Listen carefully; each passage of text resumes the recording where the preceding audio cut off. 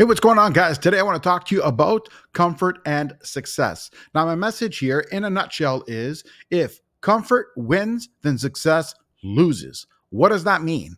Well, basically, what happens is we're always looking for our comfort zone. And if we find that comfort zone, that means we're not growing. And if we're not growing and we're staying put, well, basically, your success is losing. Unless you're already successful, but we all know that you are either growing or dying. So if you're at a certain point and you're not growing, then you're dying. And usually that starts with the comfort zone. So do you want to be in your comfort zone? Yeah, you don't, right? Well, we tend to believe we do. We tend to think, hey, I'm comfortable. Things are great. Not for long. So always look for improvement. Always look to strive for success. Always look for ways to grow, ways to learn. So remember, if comfort zone wins, then success loses. Thanks for tuning in to Minute Mondays.